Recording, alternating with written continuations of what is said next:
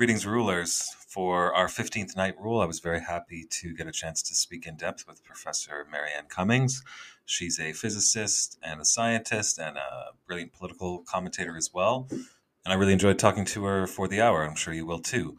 For our intro song today, we will be listening to Sotatse Rion's Miss Parallel World.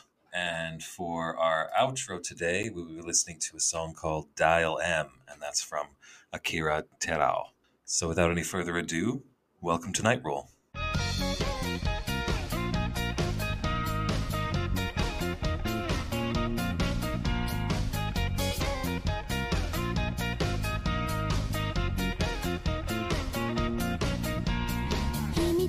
組織が来て8時のニュースが大変都会に危機が迫る巨大な危機が迫る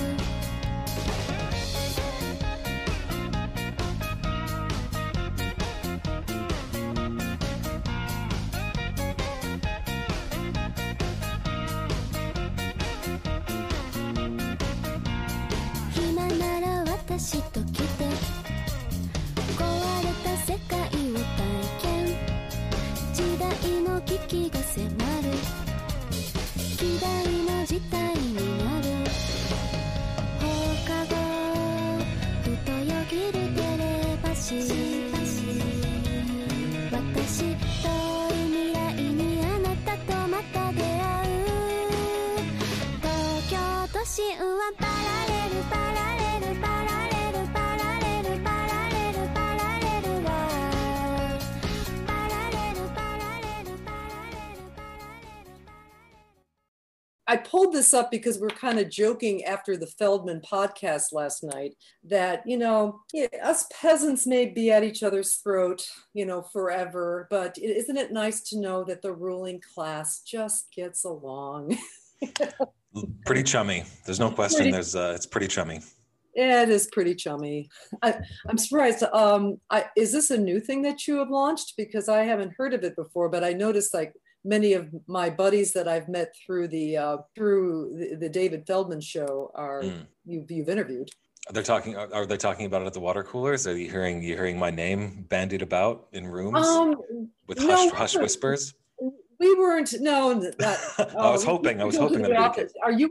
Have you been on David Feldman's podcast or office hours? I've gone to office hours. I've never been on the podcast. I've sat with my hand raised for hours at a time lately. But I'm really impatient, so I'll like join the Zoom call and then drop out after 20 minutes. And yeah, I mean, definitely. Let's see, who have we had on that's been on there? Ben Burgess. Oh, but you've been Adnan. Adnan. Oh my God, what a civilizing force that guy is. Oh, Adnan's amazing. Yeah, he's so good. He's so good. I just love listening to him. Yeah. No, been lucky enough to have a lot of really good guests, yourself included. So I should introduce you here, Marianne. So I'm speaking today with Professor Marianne Cummings. She's a physics professor at the University of Northern Illinois University, if I'm not mistaken. I've been all kinds of flavors of a professor at Northern Illinois University, except for tenured. But I am now full-time. I'm an adjunct right now, and I'm full-time working for a private company called Muons Inc., but that was formed by one of the original accelerator scientists over at Fermilab. So I've never been employed by Fermilab, but I've had a Fermilab ID since I was 19, and I've always had an office and email at Fermilab. So I've been what they call a user, been part of the Fermilab user community. A lot of privatization, a lot of steps involved in I'll tell you, it's a weird thing when I did join this company, because when I first heard of we're all making this company, I said, isn't that weird? Why don't they just give universities and national labs the money directly? Because businesses have never had a problem stealing on our ideas and running with them. Let's put it this way. But it's been an interesting thing because I've had to look at commercialization, and I've also, which I found valuable, I've been dealing with people in the world of industry and the world of regulation and people that are outside the silos of academia. And I think it used to be much more, there used to be much more integration between the technical companies, for instance, in the universities. And the technical companies now are run by people out of business school. I mean, Carly Fiorina was out of marketing, and she managed. Might be less than ideal. Yeah, might be less than ideal. Yeah, so but anyway, it's a small company, but we have a very interesting business model. We're actually helping a lot of our national labs do projects. We're a little more like a pirate ship that, of course, they're big entities, and it's not as loose and as easy as it was 50 years ago when you were in a national lab. It's like everything else. It's money. It's the projects are bigger. The power is more concentrated. It's just a different world. I mean, I don't think it's as bad. It's even worse in biology, where it's like almost all partnerships with private companies. But Well, let me kick off there, actually, because that is interesting. I mean, first and foremost, you're a scientist, or maybe not first and foremost, but among your many hats you wear, science is one of them. And I think we kind of live in an era where people just kind of assume that the state of scientific development and its pace is high, and we're so technologically advanced. Look at our phones, et cetera, et cetera. But I've heard other people stipulate that while we may, be able to look at things like smartphones and say we're super technologically advanced, in terms of actual blood and guts technological innovation, we're not exactly living in some kind of golden age. And I'm curious for your thoughts on, say just in America or that milieu, how would you kind of rate the state of kind of scientific development and innovation right now? Well, as usual, now to sound like our friend Henry Hakamaki it's complicated. There is a lot of stuff going on. There's a lot of innovation that's always going on, but America is definitely losing leadership.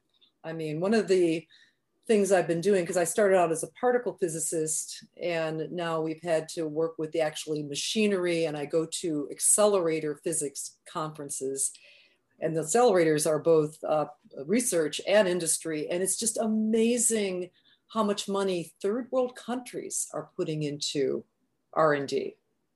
I mean, they see it as a way to go forward.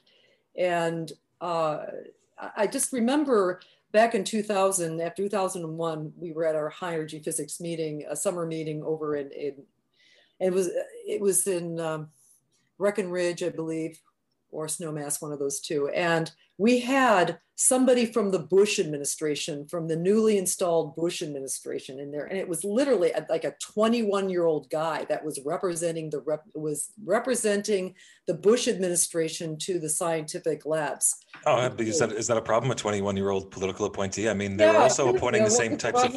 And he's but it was amazing because he's sitting there like, well, why do we need any more science? I mean, it was just like everybody's standing aghast. The next, it was, you couldn't write this.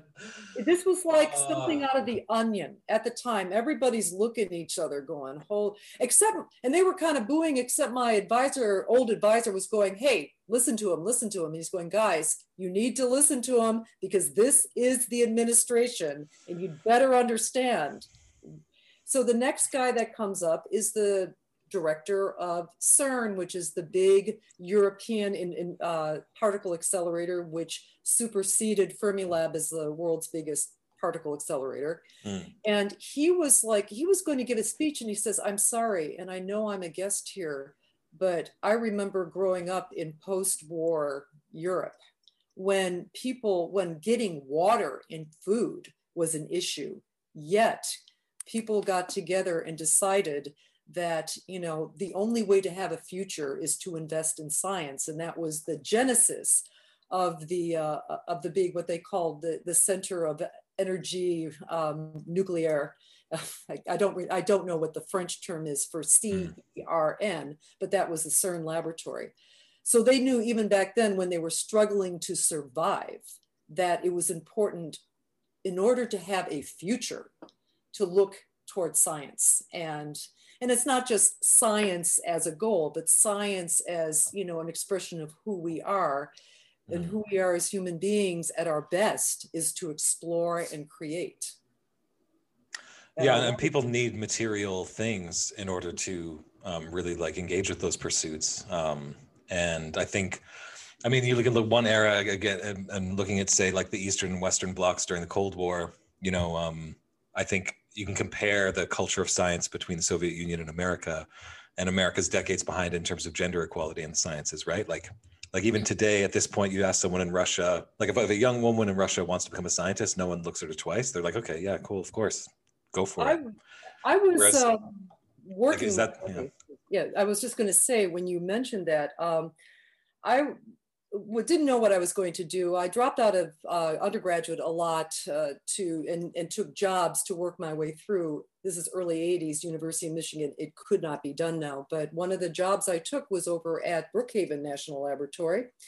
I was working there half a year, and the gals in the dorm, they had a women's dorm there, was first nuclear physicists I ever met, and they were from Iran.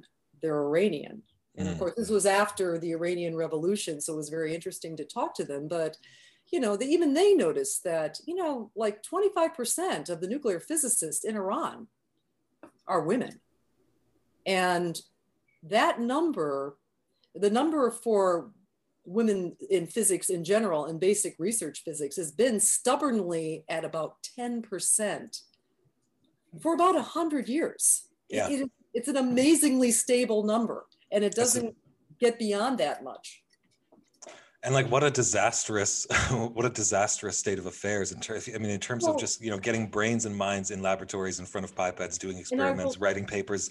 You know, you're underutilizing such a huge component of your potential scientific base, right? And you know, this is where, and as I said, I've gone to these international, you know, particle accelerator conferences for years, and every year I get invited to the women in science and industry section, and they usually have the best hors d'oeuvres and the best wine. So I go, but you know, and every year I tell, you know, they always are scratching their heads, wondering the same thing. Why aren't there more women in physics?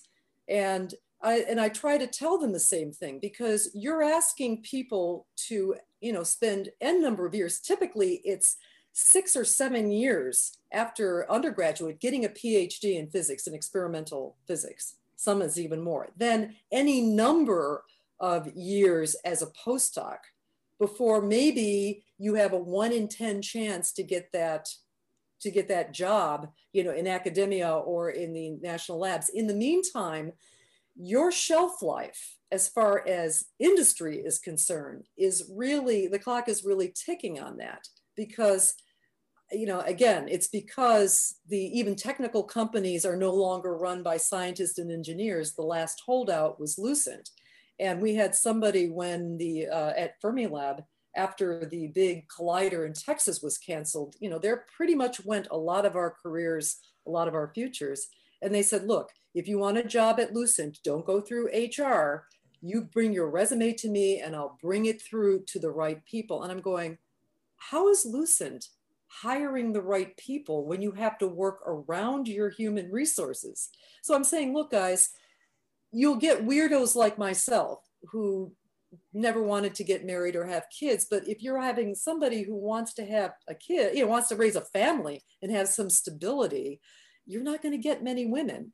That's the difference between the United States and, say, Italy. And it's not like Italy culturally is any more enlightened about women than this place is, but this is, they have, when you graduate, your degree is respected and you do have a job. You might not get the most prestigious jobs, but you have a job, you have a life.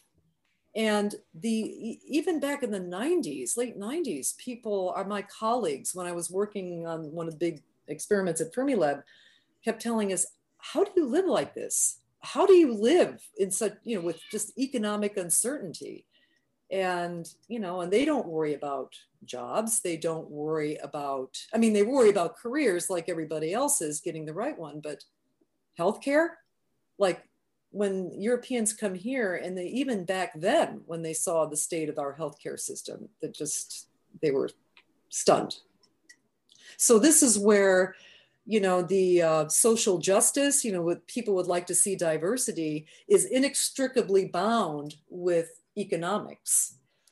Well, this is my question. I mean, if could we not be making an argument to a pretty huge swath of the political world out there, saying like, look, in terms of our economy, in terms of innovation, in terms of even things like national security, if we're not, you know, throwing 50K at whatever person wants to be a scientist and just needs that little bit of a boost to be able to fucking do it, to be able to, you know, be a scientist and still feed themselves, you know, like the benefits could potentially be exponential. But I mean, regardless on an individual level, but on a mass scale, that's an argument we should probably be making to everyone at large, right?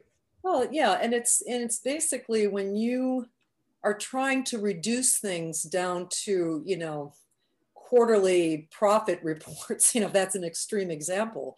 But, you know, what we do, the kind of innovations that came out of high energy physics, and when I'm teaching first year astronomy classes at Northern Illinois, I have no idea when I'm going to be teaching there again. They're having a lot of problems with COVID. But, you know, the people come up to me and said, well, what is this good for? You know, what is all this basic stuff? I said, well, you know, the honest answer is, I have no flipping idea what this is going to be good for. But if you look at CAT scanners, MRI, lasers, you know, the whole spectrum of instrumentation, that's all physics, particularly particle physics, nuclear physics, you know, optics, you know, proton therapy is accelerator particle physics, and even energy, like we might get to, which is our company is designing a nuclear reactor that uses particle physics technology to burn nuclear waste and runs subcritically. So, but we can talk about that. But what I'm saying is that none of that came out of industry. I mean, maybe Bell Labs, way back in the day when it was a government regulated monopoly, could afford a $2 billion a year research budget at Murray Hill, which is where the Bell Labs was situated. And a lot of really fantastic things came out of them. But these days, I mean, I really don't know, unless there's kind of a revival of, and it may come through climate action, that people realize that we haven't been able to solve this problem. Actually haven't been able to solve any problem of, you know, of national import through the marketplace, neither healthcare, education, pandemic, public health, pandemic. You know, we have had no public health infrastructure at all. And, you know, you had people like Michael Osterholm over at CIDRAP up at University of Minnesota, has been both Republican and Democratic administrations pushing for years that just what we are experiencing now is going to happen. As a matter of fact, he wrote a book about it. I read his damn book called Deadliest Enemy, because, you know, they were funding all kinds of universities. The money was being spread far and wide for bioterror studies after 9/11. So every single university was getting after that money. He was charged with, you know, seeing how they could weaponize these diseases and spread this kind of virus. And it occurred to him, I don't know if he was at a meeting or if he was following the SARS pandemic, but he goes to China and he takes one look at one of these enormous wet markets, they call, because, you know, towns in the interior of China are like 15 million people.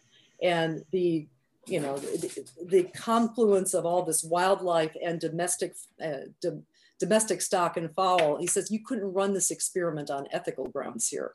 So he came back and said, look, forget about other countries weaponizing this. I mean, nature is already weaponizing this. And this is what's coming. We dodged the bullet with SARS-1. So anyway, my whole point is that, we haven't been able as a collection of self-interested individuals and companies to be able to collectively solve these problems. And the scientists look on like Cassandra, seeing the dangers of the future, but are ignored. Yeah. You have to edit yourself in these. I mean, it's an extreme in like when you have the people that were behind the plant-based movement. I like this one guy, John McDougall. I think he's a really solid guy, but he's very, very provocative in a way that people like Caldwell Estelson and who is it, Colin Campbell, the guy who wrote the China study, are very reserved and polite. But at age 70, he decided, and he told his son, who was an MD, he said, if you want a job, if you want a career, you can't be telling the truth about what most of your colleagues are doing, because that's just not the culture. At age 70, he said that it was great. He started, making a point of getting himself kicked off of every major professional group that he was in because he's a star speaker at most of their conferences, and he was calling them out, and he was calling them by name. You are lying, and you are lying, and you knew what the science was about, nutrition. And it was pretty astounding.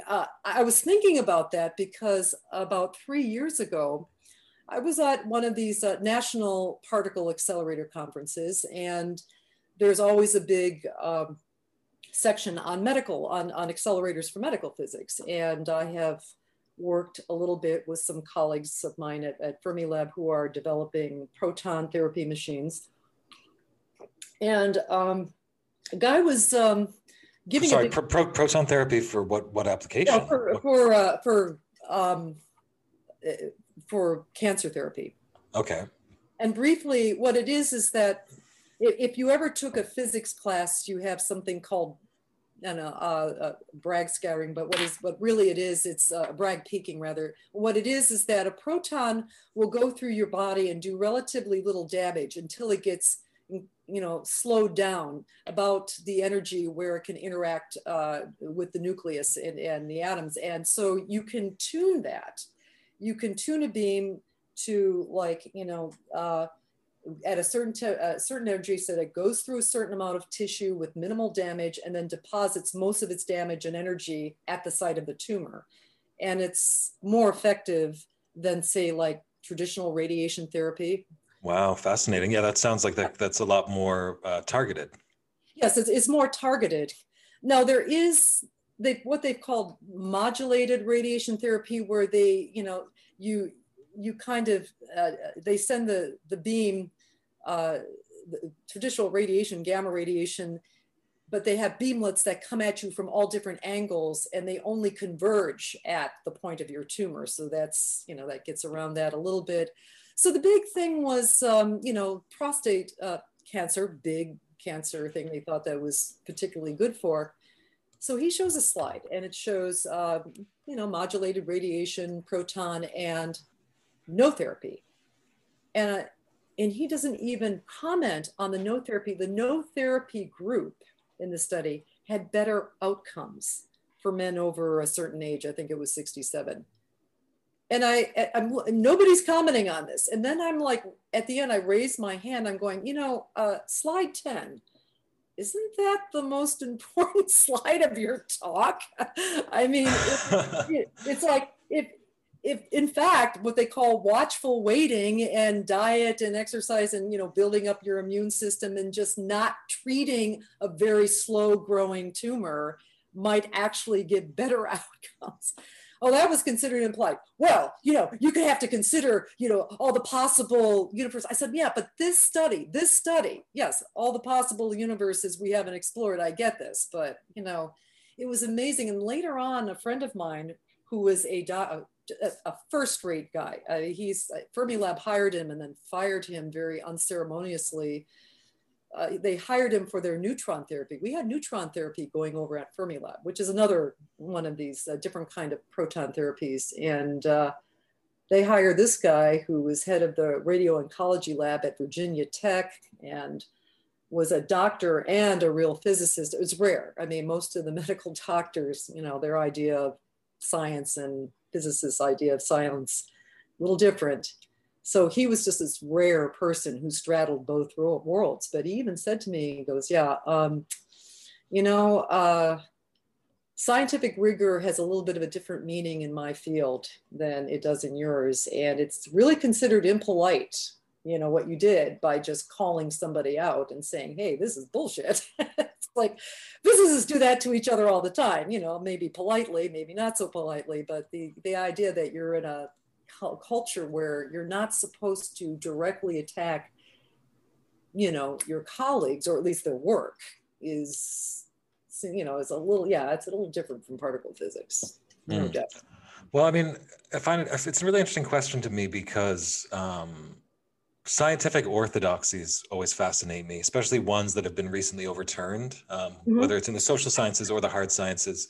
And it's interesting because I feel like the science, when properly practiced with using tools such as peer review and whatnot, and what do you call it, when you can replicate results, reproducibility. I mean, reproducibility. It's very, very key, and it has this kind of element. Almost, I feel like when science is done well, it has this inherent character of that is anathema to orthodoxy and can challenge it. But at the same time, you do see that scientific orthodoxies, for one reason or another, can get entrenched. And I wonder if, given that the funding from more stable sources really may not be there in a lot of cases, if a kind of economic orthodoxy or an economically tinged orthodoxy is maybe the most dangerous orthodoxy when it comes to the practice of science today. Well, I think, for particle physics, of course, what we do is pretty abstract. And of course, what I was also involved in is particle astrophysics, which is really abstract. But I'm thinking of a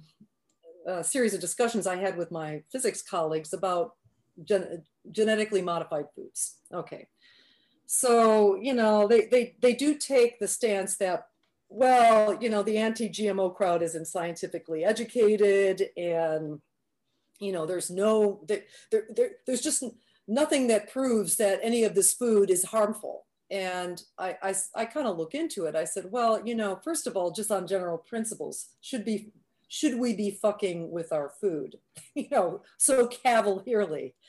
And you go into it, and it's like I get lectured at. I got lectured at by one gal who was telling me, "Well, you don't understand. It's just really it's really pinpointed to like one enzyme."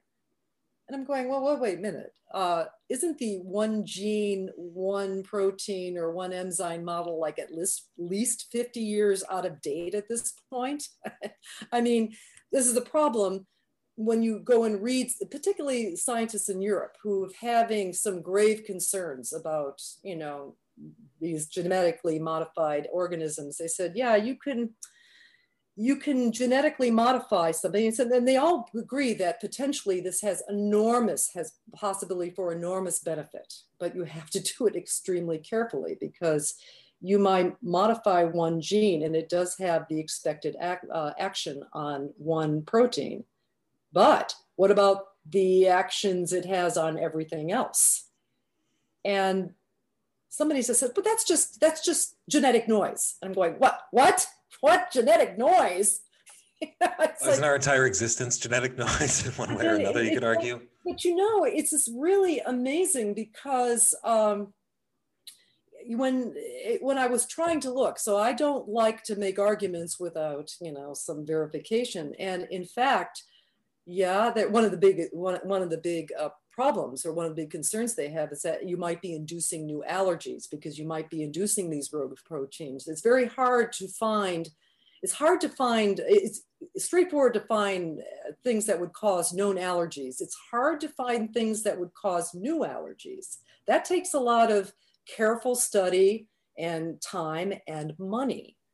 And so I'm looking around, and in fact, my colleagues were technically right. There was no scientific study showing any problems along those lines, because no scientific studies have been done in this country along those lines. That's a good system. Yeah, I like that. And it's just astounding that it didn't matter, the Bush or Obama administrations. I mean, the USDA and the FDA are just lousy with, ConAgra, Monsanto, pharmaceutical company executives, just the classic sort of revolving door type of, the people whose agencies are supposed to be regulating these companies are actually expecting to like rotate back to these companies. And then of course their arguments are always, well, you need the expertise. I said, yeah, so let's investigate ourselves. And you know what? Yeah, we're good. Amazing. But as it turns out, it's even now, it has turned out that in fact, these, what has happened when they genetically modify corn, to be resistant to tolerate, the pesticides, to the glyphosates, Monsanto products. What is that, Roundup type of glyphosate? Mm. Oh, they find out, Monsanto discovers evolution. You just have weeds that are super weeds, and everybody is telling, well, you describe them if there's monsters. No, I said, no, they're just weeds that have immunity to your damn herbicides.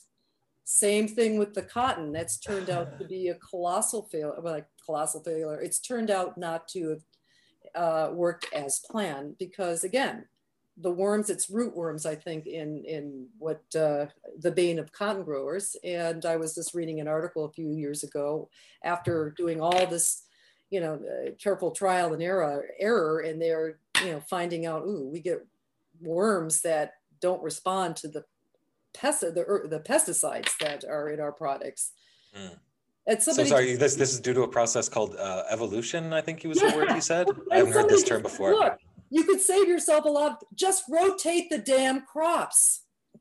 Well, and I'm saying, yeah, we're having a lot of conflated arguments because I said, yes, GMOs potentially are very useful, but that needs to be done in an atmosphere where or in a context where people's motivations are concern for the environment, scientific robustness, and so on.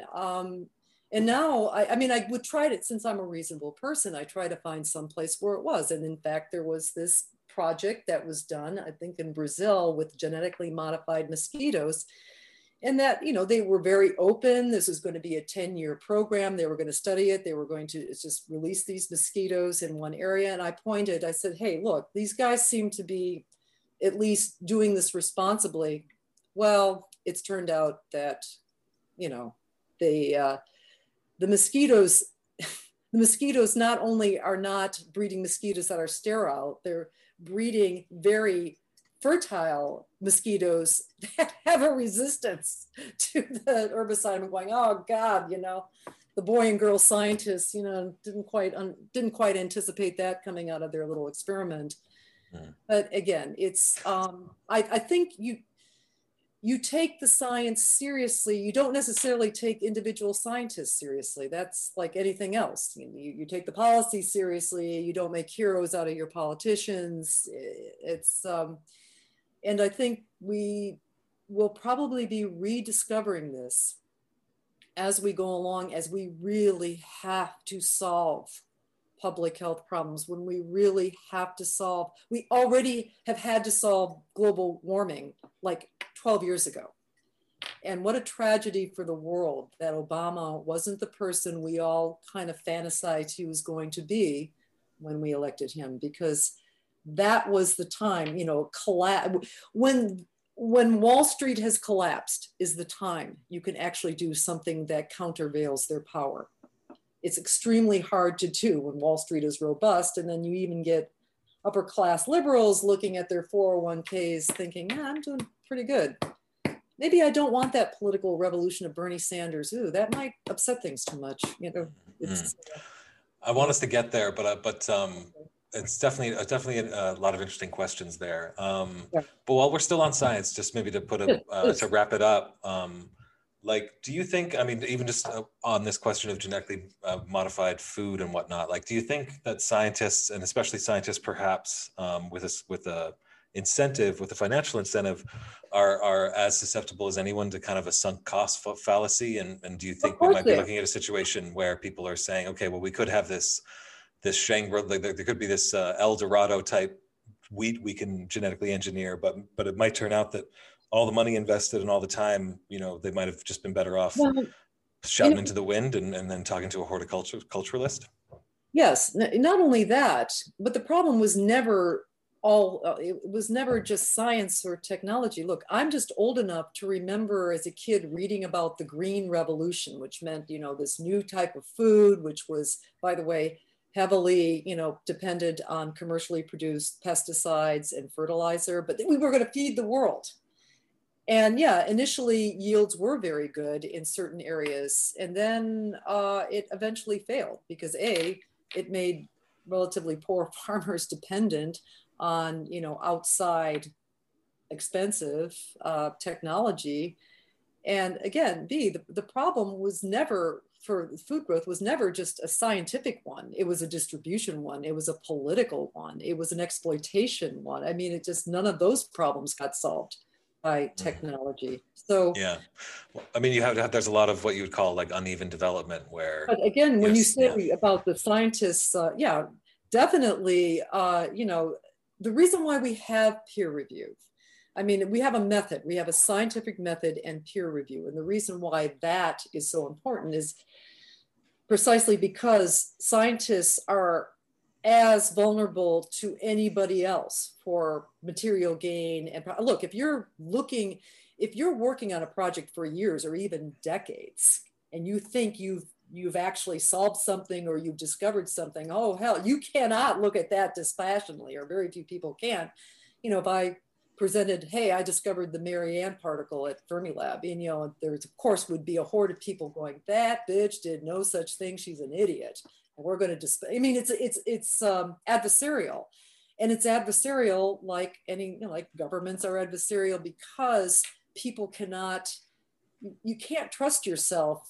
It's the basis of conflict of interest. You can't trust yourself to judge yourself. You rely on peers, particularly adversarial ones, to try to find fault in your argument or holes in your work. And that works extremely well when you're in a corporate setting. I mean, even people who think they are, that they are doing everything logically are always editing themselves ultimately because they're getting a paycheck. Their incentive isn't, their allegiance isn't primarily or exclusively to science and truth and integrity. It's like, well, you start justifying to yourselves, yeah, I know this might be cutting corners here, but this is for better good. Overall, the work is very important, what I do, and eventually it'll work out. And as I said, you could say the same thing for politics or any other sphere of life. And for sure, what can I say?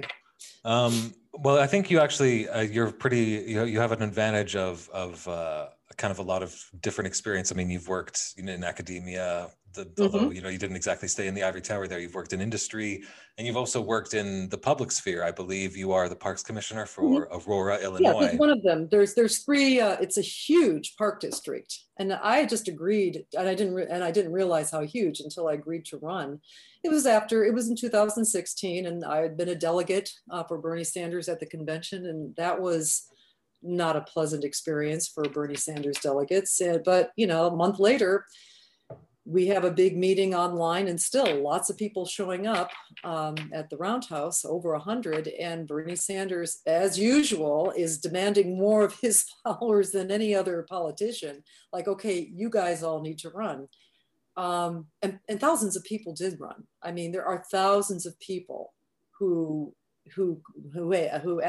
basically answered that call. And for a lot of these lower level positions, in my case, they had just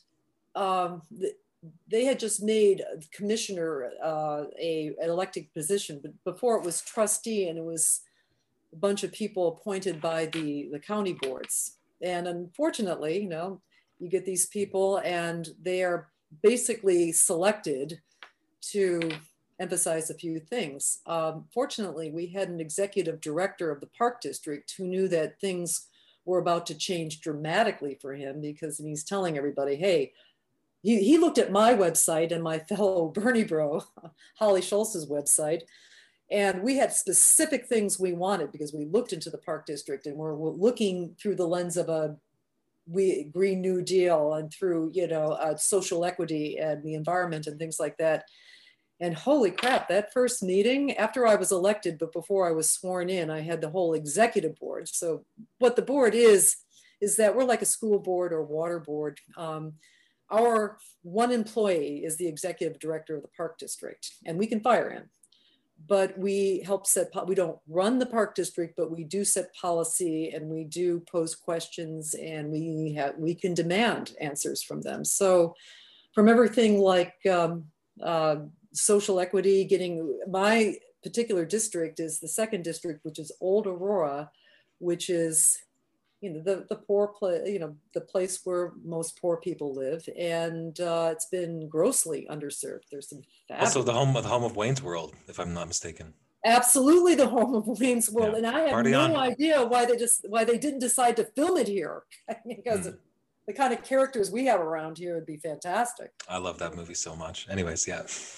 But anyway, what I'm saying is that here was a very low level position and it was kind of low hanging fruit, yet we prevailed upon the Park District. And by the way, at this meeting, they had read through every line of everything I wrote on my website. I had never had an experience like that. It was kind of freaky, but they were taking me seriously in a way I've never been taken seriously, not even among my scientific colleagues. But again, hey, we're the boss of the executive director. And so fine.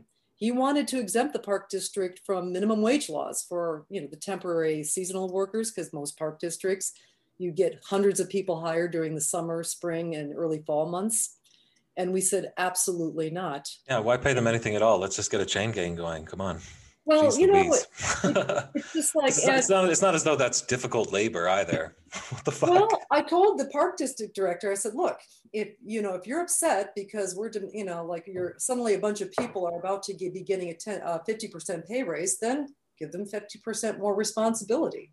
Because he did have what I thought very good, he brought in some very good business ethics and business practices. And I said, but you are not a for-profit business. We are a public service entity.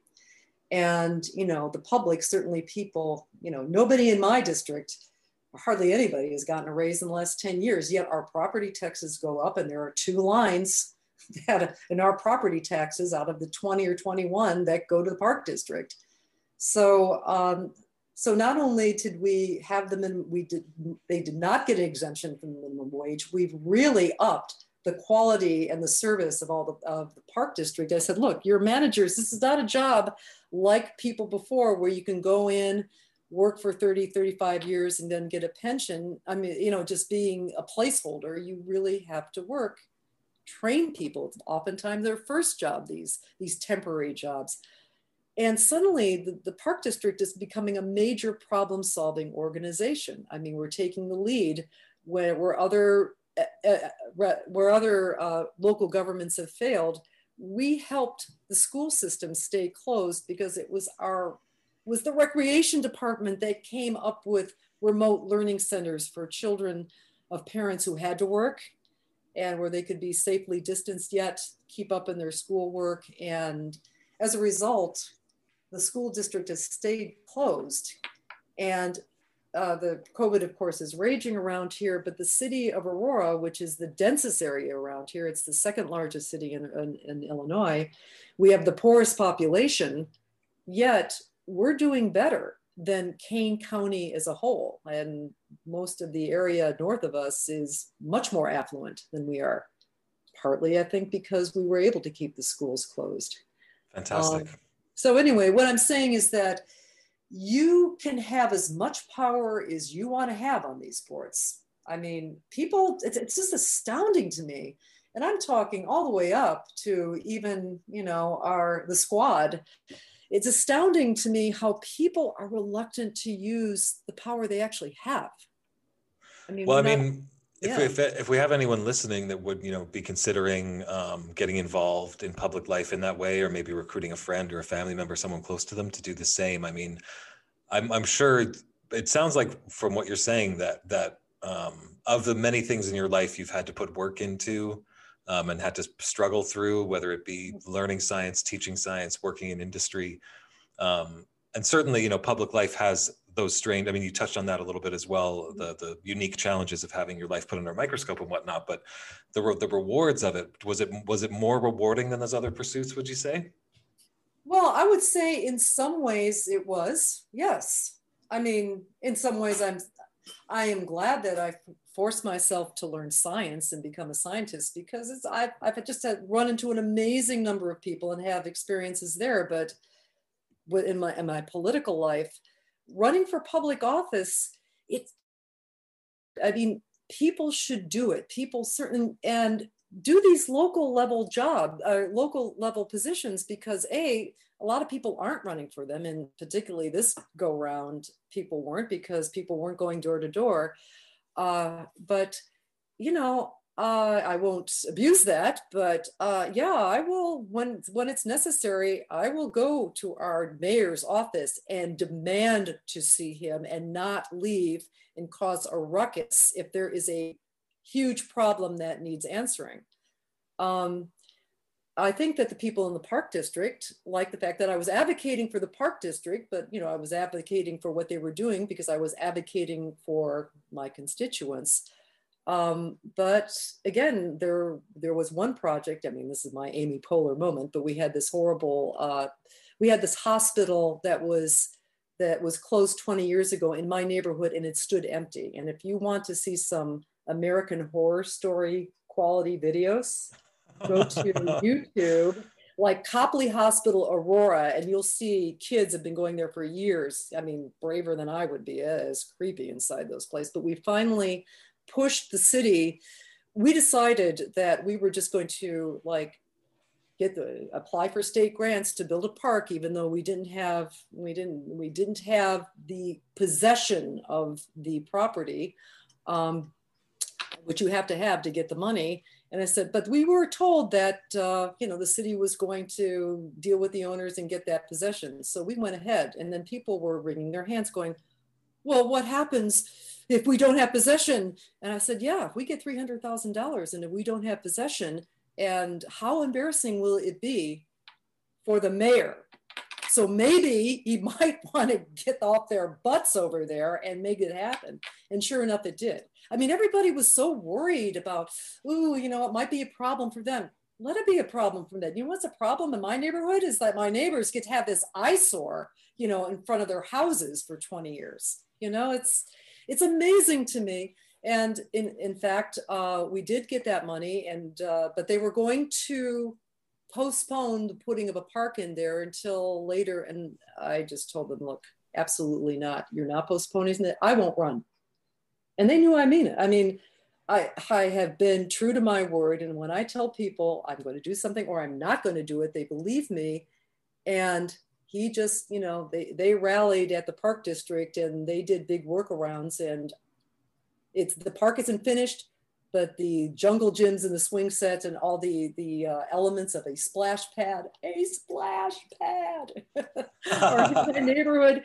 And okay, so it's not going to be ready until May, but people see it. And I said, Jim, like a lot of us generally, people in our neighborhood have been so used to it never happening for them. Never. I mean, I wasn't trying to be a jerk and just, throw a little hissy fit, but more important than the fact that we did get this money, a park is going in, they needed to see it now, because people lose faith in their government, or that the government never works for them. That's why, in the extreme, you can have the kind of nonsense that we saw last week over at the Capitol. But in general, people losing faith, they just don't feel like they have, like their government is theirs or something. And it's very important that you see that that a government can work and give something to people that was desperately needed.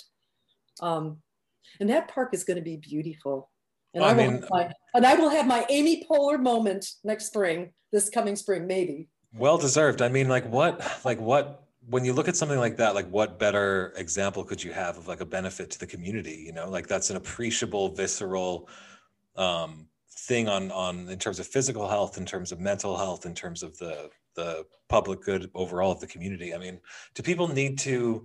I mean, there was a term back in like the 1920s of sewer socialism, which I don't think people really understand because it sounds like an insult, but it really just meant that socialists were really engaged on a community level, really making sure things like sewers and water and the necessities of life were looked after. Yeah. And I think a lot of people prefer to, especially if you're just mostly doing your political engaging online, and it's you're dealing with things only on a national or international stage.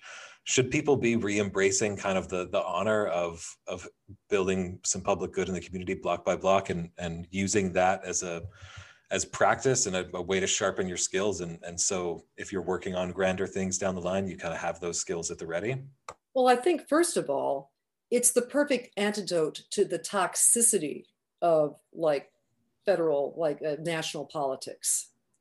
You know, everybody is like hating on each other. But when I was going door to door in early 2017, I was talking to Republicans and Democrats. And I did not hide the fact I was a Bernie bro. No, you know, I would never do that. That was, except for one or two people out of the hundreds and hundreds I talked to, that was absolutely no problem. And then you realize that, oh, the country isn't falling apart.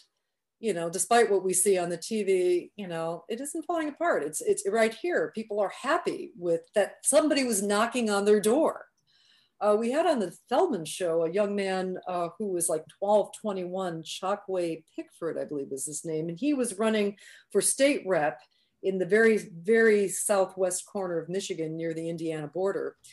And he was running in the St. Joseph, Benton Harbor area, but he was running in the Republican area. People, and he was, you know, this tall, young, very black dude. I think his parents were immigrants from Nigeria, but you know, overwhelmingly, these Republican neighbors were delighted to see him, that somebody was talking to them about how to improve their community. And he did not win, but he overperformed the guy who ran for Congress and Joe Biden in that area, because it's a Republican area. And without a doubt, when he has more recognition, of course, he's also campaigning in a COVID era, and it's been very, very difficult this past year for any progressives or insurgents that are, you know, relying on this door-to-door direct contact rather than institutional. But he's going to be back, and it shows that, you know, look, there was a book that there's a reporter that I followed for years. His name is Matt Taibbi. You're probably familiar with him. Fantastic journalist and writer. Yeah, Hate Inc. Yeah, Hate Inc. And it's exactly what's going on. I mean, we used to just think that was, you know, as Rachel Maddow said when she was saying, you know, your crazy uncle that watches Fox News. I have exactly one of those. But now it's like, you know, as I was saying, I think the worst aspect of Trump is the effect he's having on Democrats. I mean, suddenly Democrats are turning ugly. Suddenly Democrats are calling for like you know, persecution of whistleblowers, and they are against Julian Assange, and they're for monopolistic companies to, like, you know, censor anybody they don't like. And it's like, guys, get a, you know, careful what you wish for kind of thing. But also it's like, you know, the Republicans, you know, you're talking about half of my family when you're talking about Trump supporters. Okay. It's, you know, it's again, complicated, but these people, when I saw Bernie Sanders after the 2016 election, I think Chris Hayes was getting a little jealous of Rachel Maddow's numbers or something. I don't know, but he was forming this town hall in Kenosha with a bunch of Trump supporters. Now, I knew that area because I was going door to door for Bernie in Kenosha, because it's, you know, it's about a 90-minute drive from my place. And unbelievable how Bernie Sanders handles those people. There were some hostile people in the audience, but Bernie Sanders didn't flinch. He literally was not, you know, affected or intimidated or angry at these people. He listened to them He wasn't calling them basket full of deplorables. His first type of, statements was, I understand you are angry. And, we have a right to be angry. You're all working harder. You're not getting health care. And really, he had won over that room. And I said, and then I realized that, of course, the media is trying. It is like, this is like, Network, the movie Network, This Week with the Terrorists or something. It was like, they're trying to get eyeballs onto the TV sets, and they have to keep stoking the hate. And by the way, I even texted that at the National Convention. I was kind of being funny, but, when we were there in the afternoon, suddenly the big screen would come on and there would be this, showing Trump in a really ridiculous, awful way. And everybody's hissing and booing. And I'm going, oh, time for the 2-minute hate, like 1984. And, it's like, it's gotten a little more serious. And, we have to solve these problems.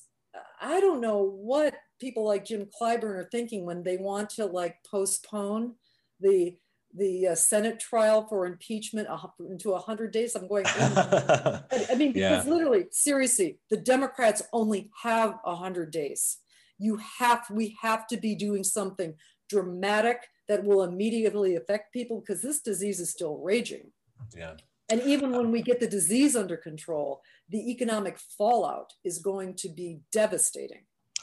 I think just to bounce off something you were just talking about, when you look at Hate Inc. and the kind of polarization and people being in bubbles, I think, you said your involvement in the Parks Board was an antidote to the toxicity of national politics. I think that's also, that kind of community involvement is also potentially an antidote to this polarization and the insularity and the kind of, I'm telling people to do this, because if you get involved with a park board, for instance, or if you want some tension in your life, you can get involved with the school board in some areas. But what we're dealing with right now, my next project is bike path conductivity, and we want to put another proposal into the federal government for more money for the Monarch Butterfly Corridor project. If you really want to get into it, there are many state and federal and even international projects you can start getting involved in. I mean, you can start pushing your people to make proposals for. And then you realize just the multifacetedness of government on all levels. And I said, after this, I feel like 100% completely qualified to run for a US Senate after this, because I see budgets every year. I know the politics of this. We're not a legislative body, but we do set policy, and we work with state legislators and like the city aldermen. The park district encompasses like about 4 counties. It overlaps into 4 counties, 3 major cities, several townships and towns in unincorporated areas. I mean, you get to understand how government works. I'm a little, and I think part of the problem, or maybe some of the deficit of some of the squad that went in directly from activism to something like a very high profile legislative seat, is that until you've had experience just with budgets and so, this can be overwhelming. Now, I think Ocasio-Cortez has been a fantastic person on policy. I think they need to learn a little bit about how to leverage power. In principle, I have no power, yet I've gotten what I wanted. It's like, you don't accept the status quo or the common wisdom or what has been done before. You have your vision. And I think these people haven't quite grasped that you become the political reality. I mean, no, you become the political reality. I mean, hell, the Tea Party did. They made life incredibly miserable for old Boehner. He had to leave. It's like you have to, and starting at a low level like this, which is not high profile. Although I've gotten hate mail, I've gotten the head of the school district, just lying about me publicly. Except fortunately everybody was on to her. But nonetheless, people wonder how I can do this. And I said, well, I know, you begin to realize what this is all about. And this is people's little fiefdoms, people's little, people want to feel that they have power or they have some validity in their own spheres. And you don't have to be sucking up. You can actually honestly acknowledge the work that people do, even people that you kind of despise. Just get a little humble, see what they've done and understand it. And then, you can be like Bernie Sanders. And I don't think it's any different at the local level, the state level, or the federal level. I think it is always the same. So, hey, go for a job, have training where you don't have to spend like $1 million to get in your seat. You can start out. I only spent a few $100s on my campaign last time. And so, I've put my name on the ballot this time. I'm pretty sure I'm going to be reelected. I've been certainly known in this district. And I see a whole bunch of tasks that we can do in the Park District going forward. I can help. I've been in my representative's office. U.S. representative. I've been in the mayor's office. I have no problem walking into anybody's office and saying, I need to have an appointment here. I almost want to, it's definitely counter to my own interest as a proprietor of this podcast. Ideally, probably I would have everyone just at home alone listening to the podcast 24/7. But I almost feel as though we need to have it's cheesy, but there's Meatless Monday and whatnot. I feel like there needs to be 1 or 2 days a week where everyone just needs to get the fuck offline. Yes. Close Facebook, close Twitter. And just if spend that time engaged in your community and, maybe if you need to use social media in that sphere, fine. Mm-hmm. But, because otherwise, the insularity is just going to become more and more entrenched. And it is, and it's just I am the far left, but I am really just kind of scratching my head over people who I, had previously kind of regarded rather highly, and I don't think they realize when they're having these little social media wars on each other, that to people who don't know you guys personally, it sounds like high school. It sounds like, oh, nobody likes him. Ew. This is it to people who don't know you guys and we don't live there. That's what it sounds like. And it affects nobody in my neighborhood. Nobody's being helped, by these kind of Twitter wars or Facebook wars or social media, kerfuffles. Yeah, it's a momentary and shallow catharsis, I think, in a lot of cases. Yeah, I want to see people be able to disagree on strategy more productively in the future. I'm really concerned to see you have to evolve. You really have to learn how to be kind and appreciate people who really do not have your views. And I'll give you one little incident, the Park District, where it really paid off. So, I've learned where it's not about the problem at hand. I don't impose my views. I don't impose my politics on other people in the Park District. A lot of people are Republican. There's all flavors of Democrats too, but pretty much everybody knew I was a Bernie bro, but I never did it. Well, we had a little near disaster at the Park District. The Park District had been self insured for. We had our own healthcare insurance for the workers, the retirees, the members of the retirees or the employees. Well, one adult child of a retiree was about to face millions of dollars in medical fees because he was severely disabled. Things were coming to a crisis. I think we used to call it reinsurers, but stop loss was, I guess, the term you use. It was one of our companies that were backing up our self-insured pool. They decided that, we can go ahead and cover his costs, but we're going to up your premiums by $5 million. And everybody went, what? Even the Park District, that's a Park District as big as ours. That was a ton of money. That was going to break the Park District. So we had a few tense months. And I sat down and I was able to help the lawyers because I had navigated through Obamacare, and the solution what we had gotten was that we got him on the Obamacare exchanges and the Park District would pick up his premiums. Okay, so after all of this was done, our executive director, who is his whole family is longtime Republicans, friends with former Bruce Rauner, Governor Bruce Rauner and all that, goes, Commissioner, I'd like to buy you a beer or two and talk about single payer healthcare. And I said, delighted, anytime, But the thing is that I was able to work with everybody. We had to work this through, because this was, we kind of laugh about it now, but this was really a big problem for the Park District. And because, I hadn't been confrontational and had tried to be cooperative with these guys at all times, people trust me now. And they have no trouble talking to me about things. And you develop a kind of trust I think good faith, when people see that you're actually trying to solve problems, mutual problems, and you're actually trying to do the best thing for everybody. So that more than any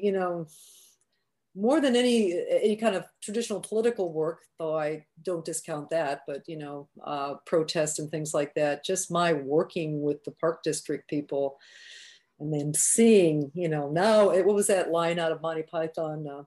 Now we see the violence inherent in the system. People, and unfortunately, one by one, and that's the problem with insurance in particular, is that it's fine until it isn't. Insurance. I told Ben Burgess once, I know insurance was kind of like, it's kind of like marriage. It's a contract that you get into, but you really don't know the terms of it until you try to get out of it. And then in the case of insurance, you don't really know the terms until you really need it. Right. And then you begin to understand the terms, and sometimes in very stark, like awful ways. So yeah, but I'm saying that, it's a good humbling experience. When you just look at people and when you put your animosity aside, and if you ever listen to the David Feldman show, you know how, hardcore I can be on principles, but, you put that aside and you just work with people as people. It is amazing, what you can do. And if you want to run for higher office, that's fine. As I said, I feel as qualified as anyone else I see to run for US Senate, if, I could ever possibly do that. Because, I see the skill set at the very local level being exactly what it is at the federal level. So. Yeah, that's a very inspired and inspiring thought. I think, anyone who's listening now or in the future who can kind of take those words and maybe seek some of the same experience, I'm sure. I mean, I would be extremely proud if that happened, just based on this conversation. But I mean, I think people need to have these conversations. People need to hear these kinds of things to get over some of the kind of baseline cynicism and the indoctrination and the learned helplessness of it all, kind of thing, So we'll start the wind down procedure here. I think we could probably talk a lot longer, so I'll have to try and goad you in to coming back sometime. By the way, I might make part of this a premium episode. Is that okay with you? I'll edit that out, of course. If it's not, I get that. I get that concept. No, it's fine. Probably will end up releasing the full thing like later down the line, but I've realized I've done I don't know. This is technically episode like 14, and at some point I should make something premium if I ever want to get some kind of patrons. I think right now I literally I've put stuff up on Patreon that literally no one in the world has listened to. So well, that is a problem. That's and I don't know what advice to give. There's so many good podcasters and things like that. However, we need a different model. I'm hoping to find some kind of more a little more centered on a worker cooperative or something where you could be in a union, the listener and the creator, and you get cross-pollination with other groups and whatnot. I don't think the model, especially if you're doing kind of a left-wing kind of in spirit podcast, or I call myself a Bolshevik most of the time. I'd like to, not have to try and put some shitty ad on the top to try and make some crappy 12 cents. That's not a tenable Not a Well, tenable. I think we've gotten used to it on YouTube now. I mean, I remember the first ads on YouTube. It would kind of remind me of the first ad that showed up in a movie theater and everyone booed and Oh, that yelled, was the worst. popcorn at the screen. And it's like, you had to get the manager down there. And then everybody booed him. And he said, we won't run any more commercials. The movie's coming up. Okay, yeah, good. Well, imagine if you walked into, I heard it described a really funny way, which is imagine if you walked into a store, but every time before you could walk in, they forced you to sit through a 20-minute video. It's like, it's just bizarre. God, people would do the Elvis, pull out their guns and shoot it. I mean, Yeah. So great to talk to you, Marianne. I wanted to be sure that we told people where they could follow you. I know you're on Twitter. Your handle. Yeah, Twitter is Razor Girl, Marianne Cummings on Facebook. I've got an old website that I say I should be renewing any day now. It's mariannecummings.com. It's my old website for my old run of the Park District, which is going to be revamped pretty soon, and other stuff that I have up there. You could just see like my house being, kind of gutted and remodeled. I love where I live. It's the poor part of town, but what's nice about the poor part of town in a cool enough city like Aurora is that you can get a Victorian mansion for less than like a 2-bedroom condo upriver.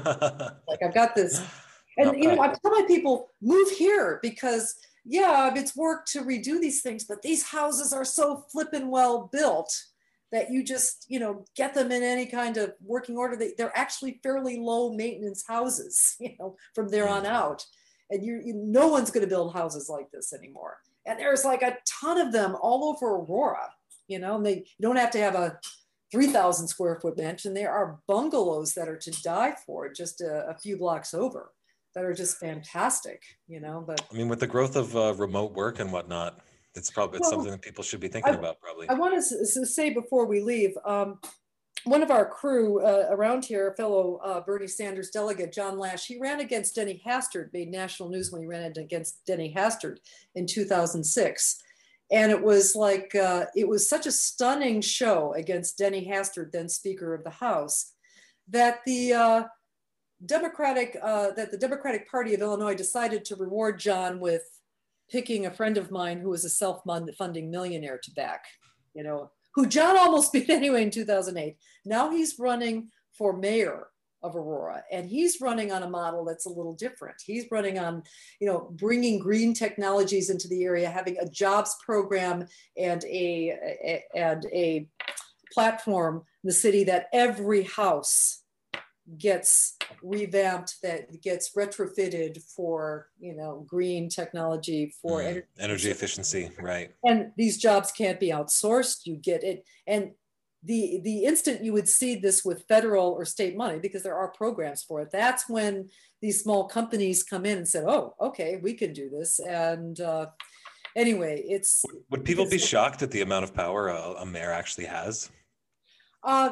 The mayor, we've been kind of sometimes horrified at the amount of power a mayor has. There's that too, yeah. Well, I mean, I'd say that John's name is John Lash.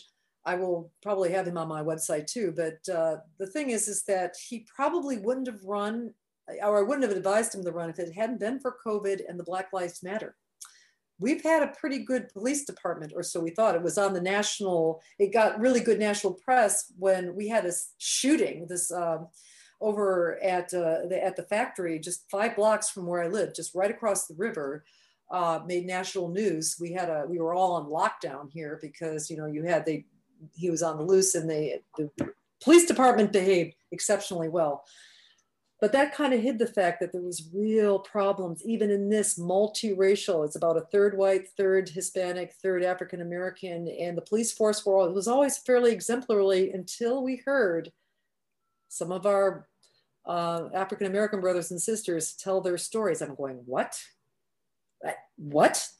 Mm. Then the day after the BLM protests, we had looters coming in there, and that was kind of, that was problematic, and that's been problematic for BLM. But the next day, our mayor is sending like 10 armored Humvees. They were military grade vehicles down Broadway, downtown Aurora. I immediately emailed to our mayor going, what the F? Richard, what are those for? A no-knock warrant on Marianne's house? I mean, God damn it, this is horrible. And then you realize, literally, what are you going to do with these? And then you look at these things, they were probably surplus, but I know that there's probably $50,000 a year maintenance on each one of those. Sure. And it's like, and this is the problem. We've even seen this. So and we've been the downtown. It's fantastic. I just walk downtown. It's a river. It's beautiful. But all these businesses that got $1 million tax rebates to come here, most of them aren't going to be here next year. I don't think they're going to survive COVID. And yet we're still left with the neighborhoods being neglected. I think John is not adverse to developing the downtown, but if you have neighborhoods, people with jobs and neighborhoods that look desirable, you'll have people with money, and people with money to spend will spend it.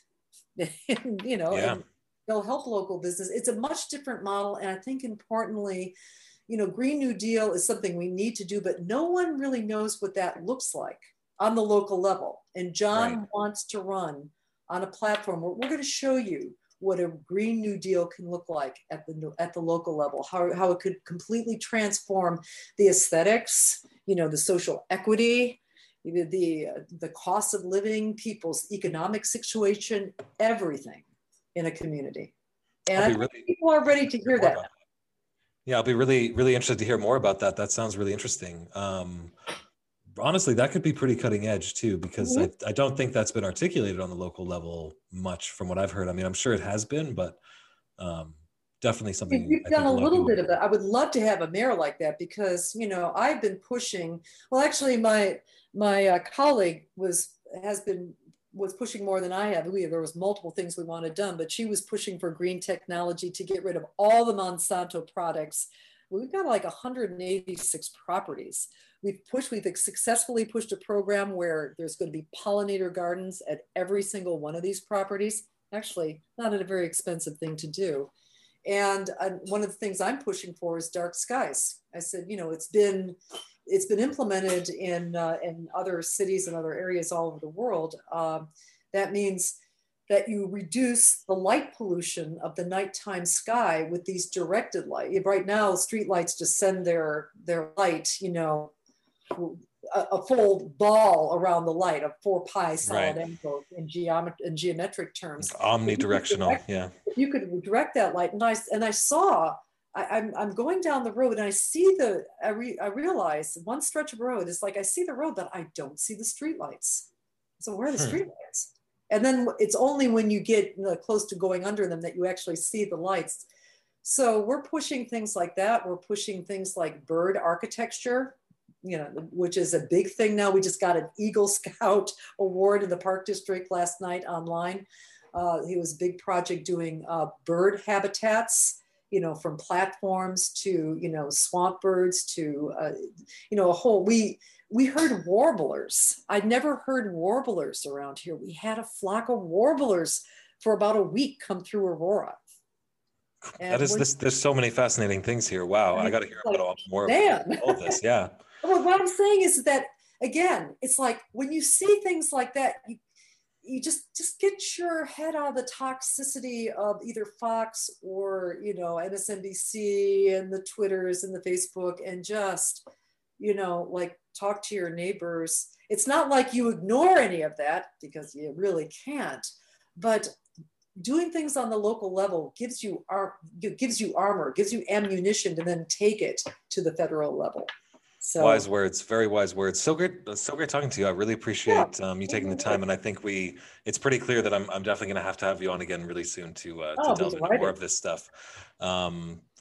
Thank you so much, Marianne, and to all your listeners out there, please follow us on Twitter @PodRule, and take a step outside and get involved in your community. You might be shocked at what you will find. So we'll leave you with that.